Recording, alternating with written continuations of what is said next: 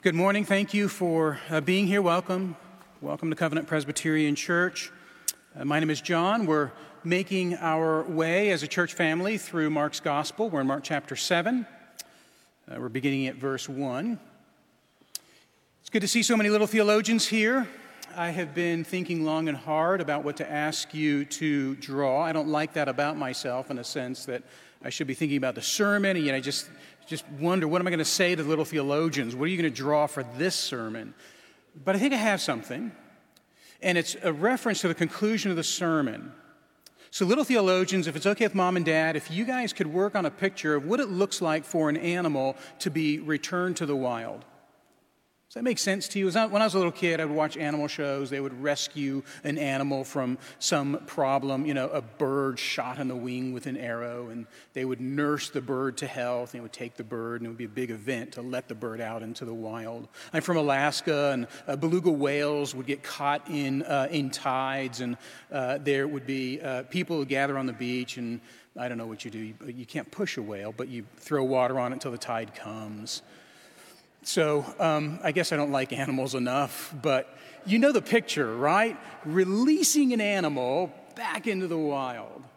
At the very end of our sermon, I want to ask us, what does it look like for human beings to be released into the wild? Isn't that a funny picture? Don't draw that. Draw an animal.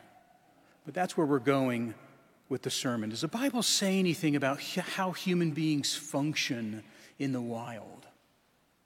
Well, that's at the conclusion. But our passage is from Mark chapter 7, beginning at verse 1. Would you please join with me in prayer, and then we'll look at this passage. Let's pray.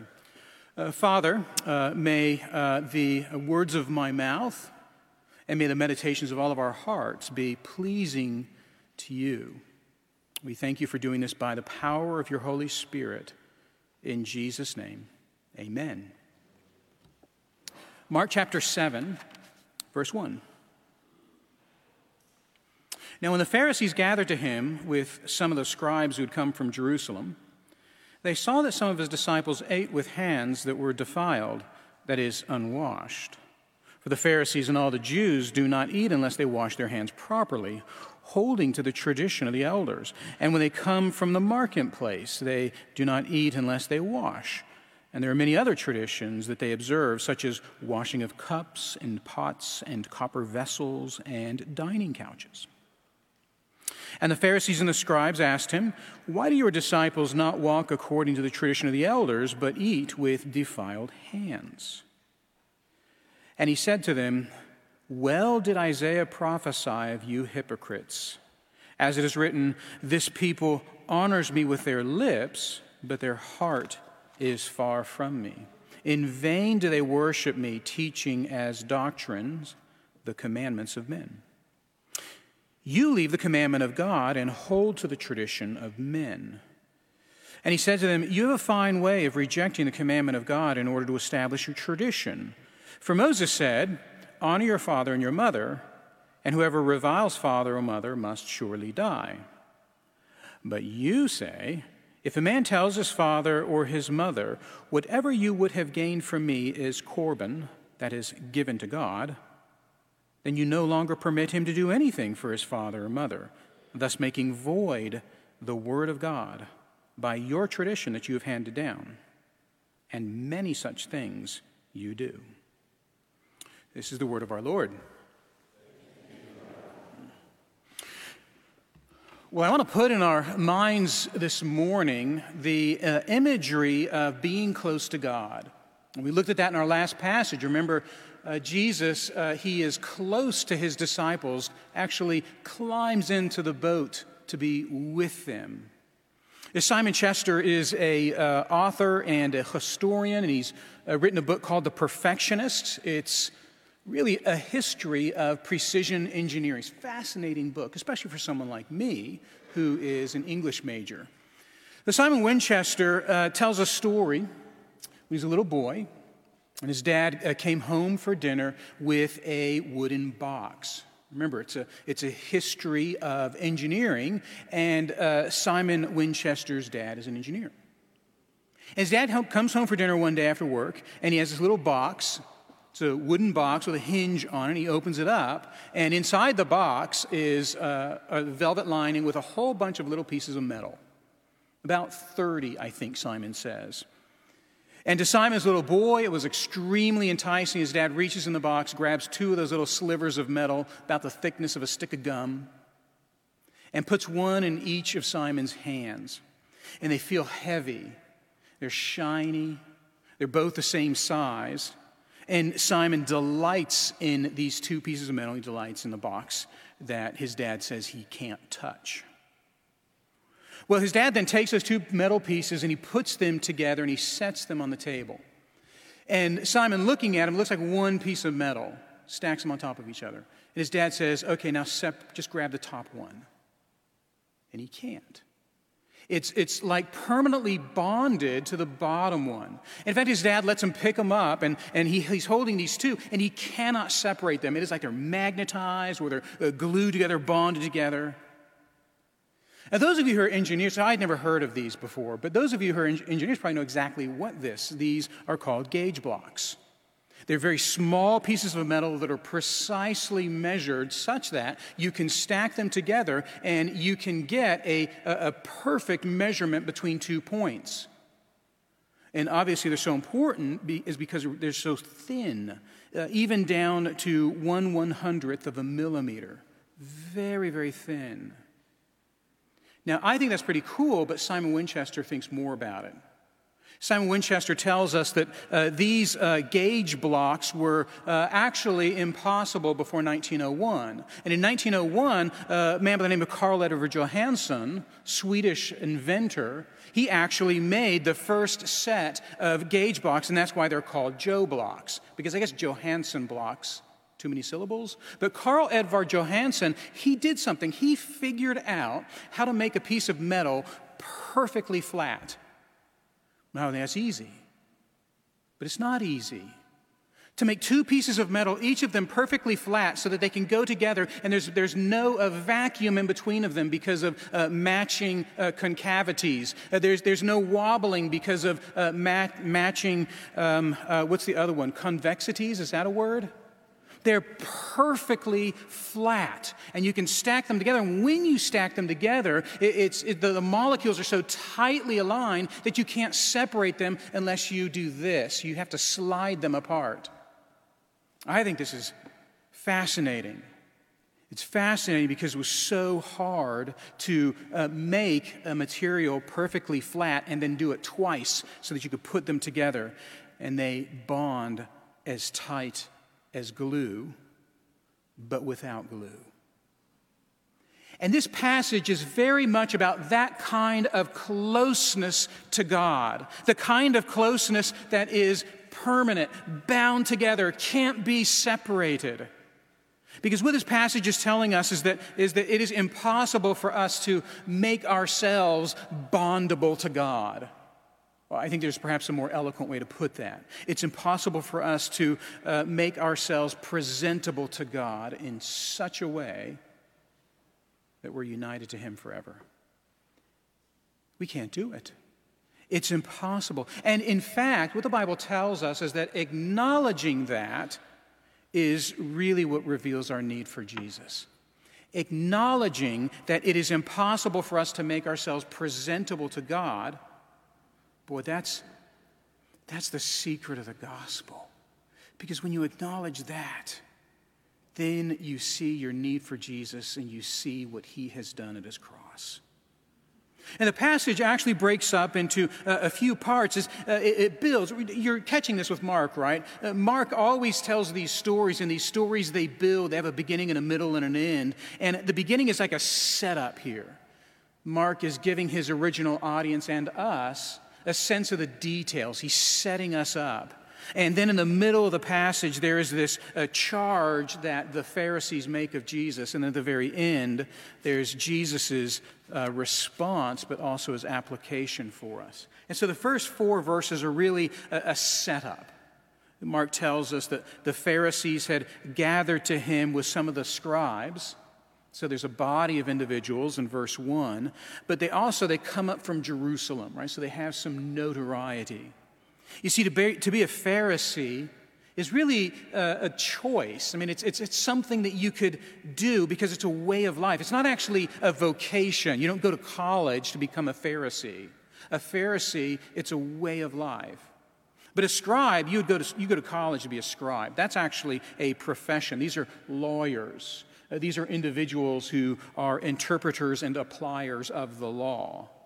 And so you have the Pharisees, some of whom would be scribes, and you have these scribes, not all of them would perhaps be called a Pharisee, but they would all have that way of life. But you have scribes and Pharisees, professionals and non-professionals, and they come together to challenge Jesus. And in Mark's gospel, there's this setting in which we begin to see the Pharisees already plotting against Jesus. So here we are in chapter 7. But Mark has told us all the way back in chapter 3 that these Pharisees are already beginning to hold counsel together. They have been making a case. And their desire, Mark 3, verse 6, is this: destroy the man. Destroy Jesus. And Mark, he's told us that in Mark chapter 3, but he's left us to watch that build up from chapter 3 to chapter 7. And in chapter 7, we begin to see how they're going to do that. They hate Jesus. Those who are professionals and those who have just made the law a way of life. Why would they hate Jesus? Well, don't answer too quickly. Instead, consider what Mark has told us thus far. Looking back in Mark's gospel, what has he told us so far about the hatred that the Pharisees have for Jesus and the hatred the scribes have for Jesus? And the first thing Mark tells us, very, very early on in his gospel, chapter 1 and chapter 2, Mark tells us that they hate Jesus because Jesus, he claimed to be God. In other Gospels, we don't learn that as early. But in Mark's Gospel, he just tells us very, very early that they actually hate him because he claims to be God. He forgives sin. He teaches with an authority that is not like the authority of the scribes. That's the first reason. The second reason they hate him is because he spends time with sinners. That's very clear in Mark chapter 2. They hate him because he claims to be God. They hate him because he spends a lot of time with sinners. And it's not until really the third reason, third one in Mark's gospel, that we begin to see that they hate Jesus because he's not conforming to the law. It has to do with the Sabbath and the fasts. But really, he claims to be God, he hangs out with bad people, sinners, and he doesn't honor the fasts and the Sabbath days. And really, those are the three top reasons why they hate Jesus. Now, over time, we're going to see more and more about their hatred of Jesus, and so I want to add just two more. These are more developed in Matthew and Luke, less developed in Mark. So you have the top three. They're closely followed by these two. One of the reasons they hate Jesus is because Jesus has tons of influence with people and they're jealous. The crowds all around Jesus. They're not all around the Pharisees. And so number 4 is that they have this enormous influence with people and the Pharisees are jealous. And the 5th reason is this. Jesus, by all accounts, is a very good person. He's just a good person. I mean, the charges, they seem to slip off of him like Teflon. He's a good person. He's humble. He's sincere. He's compassionate. He's others-oriented. That's the 5th reason they hate him. Now, you might think, how do you tie up all of those reasons for hatred and turn that into the destruction of him? And I believe what we find in Mark chapter 7 is we find kind of the gateway or the doorway. This is the door that they're going to kind of lead Jesus through in order to slaughter him on the other side. And it's remarkable that the doorway is, it's so easy to understand. Verse 2, they saw that some of his disciples ate with hands that were defiled, that is, unwashed. I mean, just take verse 2 at face value. It's so simple. Like, I didn't live during that time period. I'm not a scholar of ancient Middle Eastern culture, but I get that, and you get it as well. And even if it's just a few of his disciples, it's not even all of his disciples that need to be indicted. It could be just a few disciples. And these few disciples they see, well, they're eating with their hands that are defiled. They're not washing their hands. It's so simple. And that's going to be the doorway that they'll lead Jesus through in order to slaughter him. Now, you get to see a little bit of Mark's care for his audience in this passage. And I want to draw your attention to this. Verses 3 and 4, you can actually put around parentheses. It's almost like verses 3 through 4, it's Mark. He comes into the gospel and he's explaining to his audience what this means. But verse 2, I'm not a Jew, and I get verse 2. But Mark wants to be very sure that all of us understand what is happening here. Mark is writing in Rome. And probably the first audience of his letter are Roman believers. There'd be a high number of Gentiles.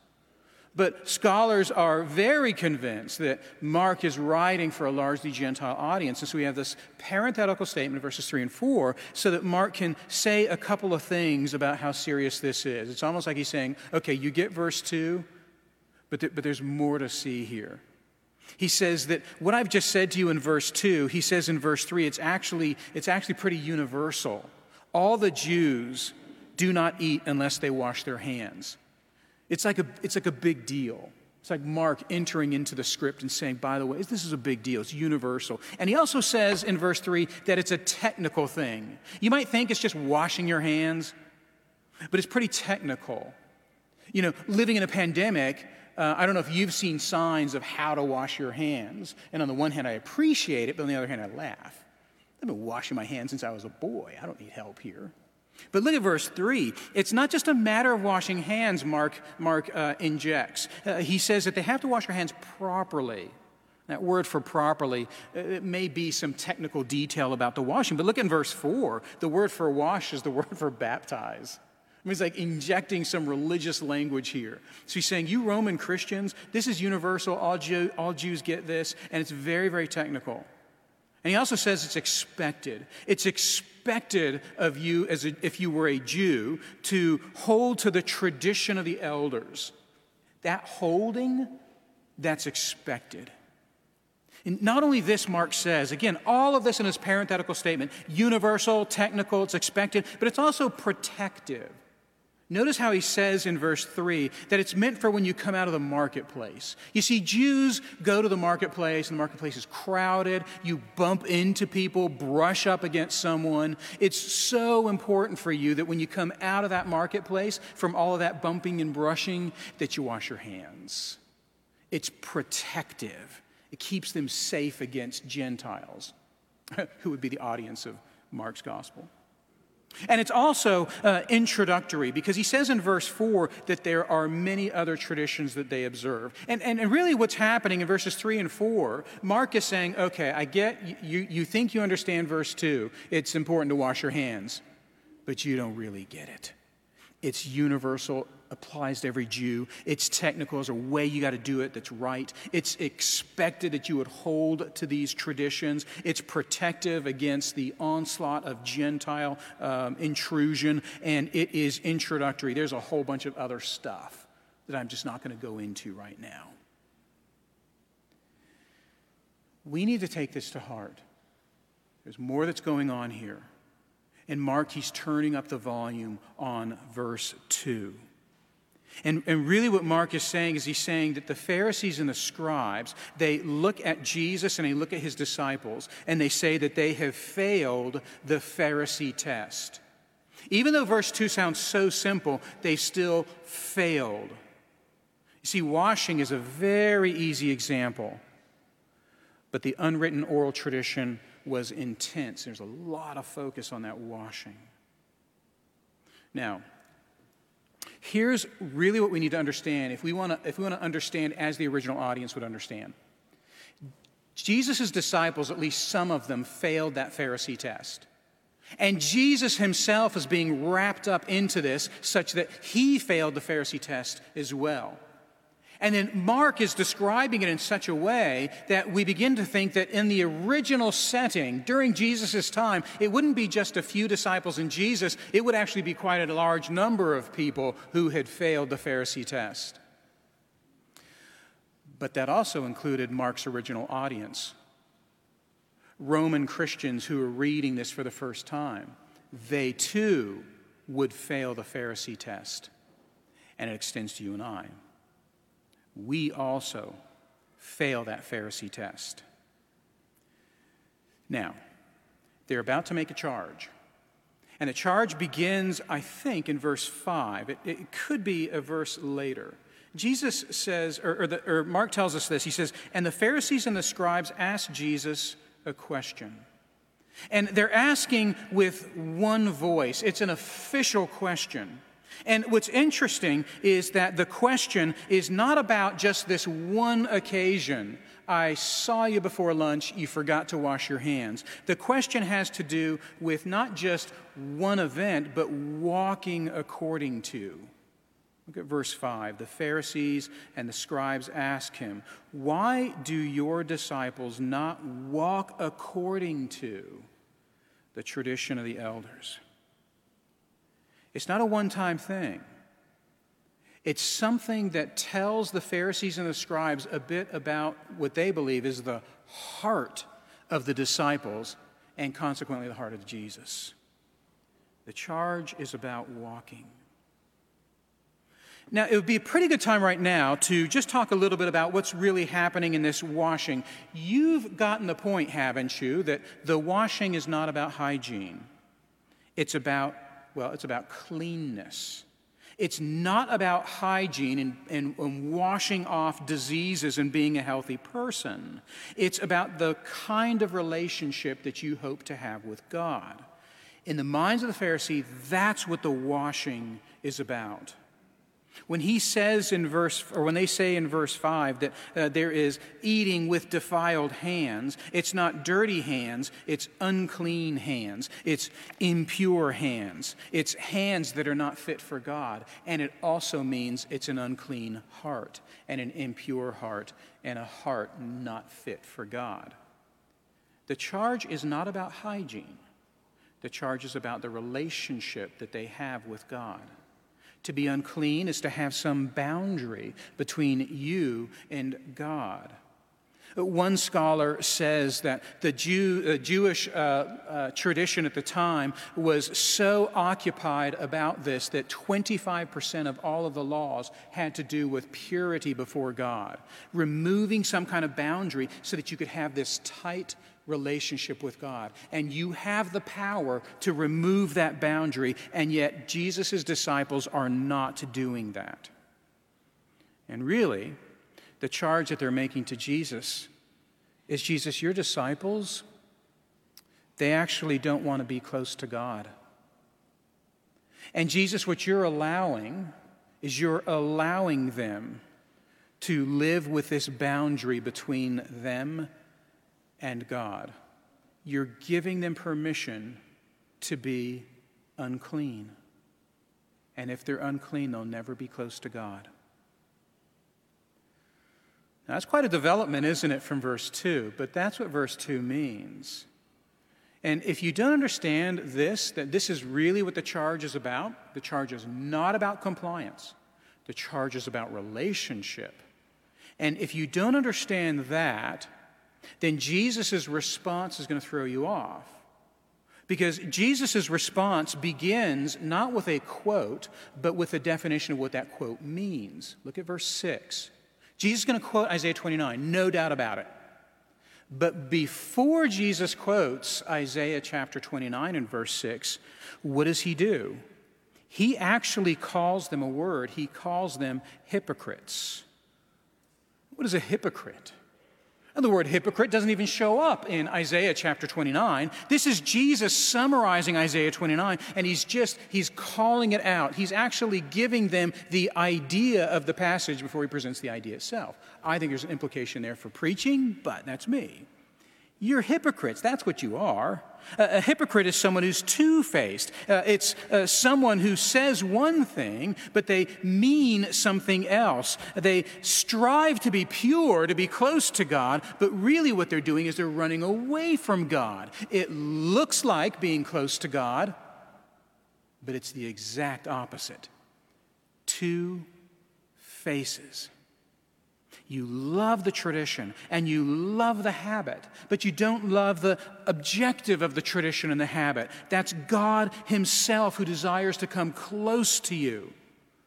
And then Jesus goes to Isaiah 29 and he says, look, you honor God with your lips, but not with your hearts. Honor him with your lips, but your hearts are actually far from him. That's who you are. But you wonder how that can happen? I mean, scribes, they actually seek education and study to receive their livelihood by being appliers and interpreters of the law. I mean, they work hard for that. And Pharisees, I mean, these are individuals who have dedicated their lives in order to be close to God. How could it happen that both the scribes and the Pharisees end up with the result of hypocrisy? Do you have a relationship with anyone that's all about compliance and not about intimacy? You do. I'll help you get there. But a relationship can actually be maintained through mere compliance. You hit the check boxes and they hit the check boxes. It has nothing to do with intimacy and closeness. It has everything to do with compliance. Do you know people like that? Do you have relationships like that? You actually do. Let's say, for instance, you're a part of a homeowners association. In a homeowners association, what are you doing? You're hitting the check boxes, right? So I obey the rules, and you do the things you promised. And it works really well.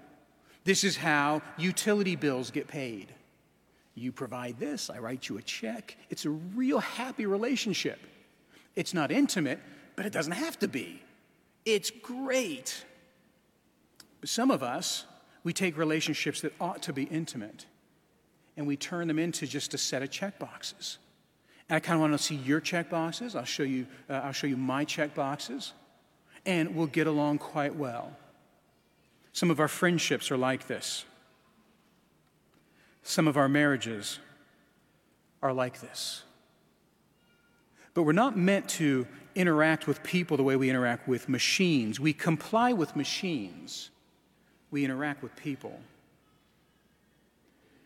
That's the charge that Jesus is making. They want to have the kind of relationship with God, these scribes and Pharisees, that they ought to have with the president of their homeowners association. Now, if you're here this morning, you're not a believer, you need to take heart of this. Statistics show that people who don't believe in Jesus, they still believe in some kind of afterlife, some kind of a God. And if you don't believe in Jesus, I'm sure that you do. Some kind of afterlife, some kind of God. And not only do you believe in some kind of afterlife and some kind of God, you believe that there are some people on the planet who actually don't have a good afterlife, or they don't have a good connection with whatever that some kind of God is that you fashioned in your head. This is true for every human being. You don't have to profess Jesus. By far, statistics say that people who refuse to believe in Jesus, they'll still pray and have some kind of view of the afterlife. And those people will have a view towards others, those who are so bad that they actually don't get the good afterlife or the good divine relationship. Why? They lack the compliance. You believe you have something good and special, you don't need Jesus, and you judge others because there are others that are far worse than you, and they don't have things as good and special as you have them. That's a relationship of compliances. You've created a checklist, and you've weighed other people based on that checklist. Everyone does that.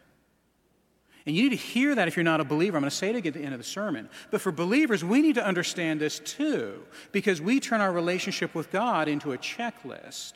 I don't want to know him and be known by him. I want to keep him happy. I want to placate him by my obedience. Now, my brother, my sister, you're not going to say it that way. I get that. I wouldn't say it that way. But we act like that. And the application is here at the very end. Jesus, he says this. He says, you leave the commandment of God and you hold to the tradition of men. And he gives an example in verse 11 of the kind of relationship that many Pharisees have with their parents. God says in the fifth commandment to honor your mother and your father. But a Pharisee could actually enter into a vow, and the vow would be setting aside their wealth for the temple. But they would get to use the wealth in the present, but when they die, the wealth goes to the temple. This is almost like it's estate planning. It's charitable giving. You write a charitable institution in your will. You use those assets while you're alive, but when you die, those assets, they go to the charitable institution. It's not a big deal. But the Pharisees, they would enter into a vow. They would live their life according to policies because the things that they have, they don't actually own. When they die, they're going to go to the temple. And there's penalties associated with this. Korban means an offering. And if you call your property korban and you try to get out of it, well, there's penalties you have to pay. You actually performed a vow, and you agreed to a set of policies, and there are penalties if you back out. Now, the problem with this, according to Jesus, is that the Pharisees were not taking care of mom and dad. They're tying up their assets in such a way that when they die, if they can't have their assets, mom and dad can't either. The problem is that it leads to a conflict with the law. Now, Jesus, he just calls this out. But the Pharisees have thought about this, and the scribes have thought about this. But many in Jesus' audience might not. And Jesus, he pits their law against God's law. And in fact, what they find is that God's law doesn't have those kinds of vows and policies and penalties. That God's law, well, it's actually more liberal even than the oral tradition of the Pharisees. Let's think about that. You've created a law that's even tighter than God's law. And you think if you meet that law, you also meet God's law. And Jesus says, when you meet your law, you actually don't meet God's law. This is the image that I'm bringing you to. What do you think it's like when an animal has been caged up and then it's released into the wild? And it goes off and it does things that perhaps it's never done before because it was raised in captivity. But what do you think human beings do? When you release a human being into the wild, do you know what they do? They create these traditions. It's what they do. They make these little laws, these little rules. I'm going to find peace and happiness by following these rules. I'm going to expect other people to find peace and happiness by following these rules. It's what human beings do. And it happened in Genesis 11. The people, they go out to the east, and what do? They come together, and they say, come, let's make bricks, and let's burn them thoroughly. And they make bricks, and they burn them thoroughly. And they say, come, let's build for us a city and a tower with its top into the heavens. And they do that. They put the bricks together, and they make a tower with its top into the heaven. If you're not a follower of Jesus Christ, you still seek happiness, don't you? And you still seek peace. And you still seek wholeness, and you still seek health. You do that by yourself. And if you don't have Jesus, you're in Genesis 11.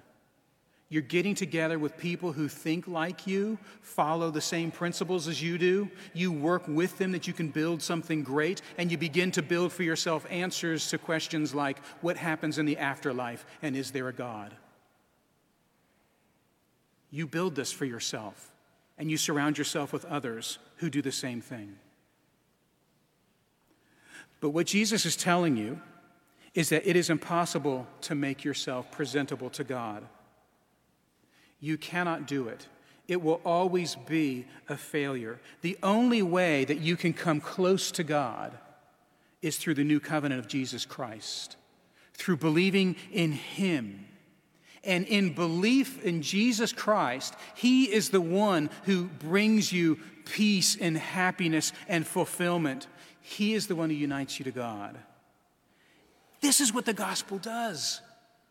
You need to hear that you spend your whole lives trying to make yourself boundary-free so that all of your hopes and dreams come true. And the Bible tells you, and Jesus tells you, it's a lie. Only Jesus can unite you to God and bring you to peace and happiness and fulfillment. Your money can't do that. Your status can't do that. Your desires can't do that. Your identity can't do that. He flattens you. No concavities, no convexities, that you might be united to God. It's impossible to make ourselves presentable to God, but acknowledging this is what reveals our need for the power of Jesus in the gospel. Would you join me in prayer? Father, we thank you for uniting yourself to us in Christ Jesus, our Savior. For those who are believers, would you forgive us for seeking a mechanistic relationship with you? For those who are not believers, would you draw them to yourself that they might have true and everlasting peace and happiness? In Jesus' name, amen.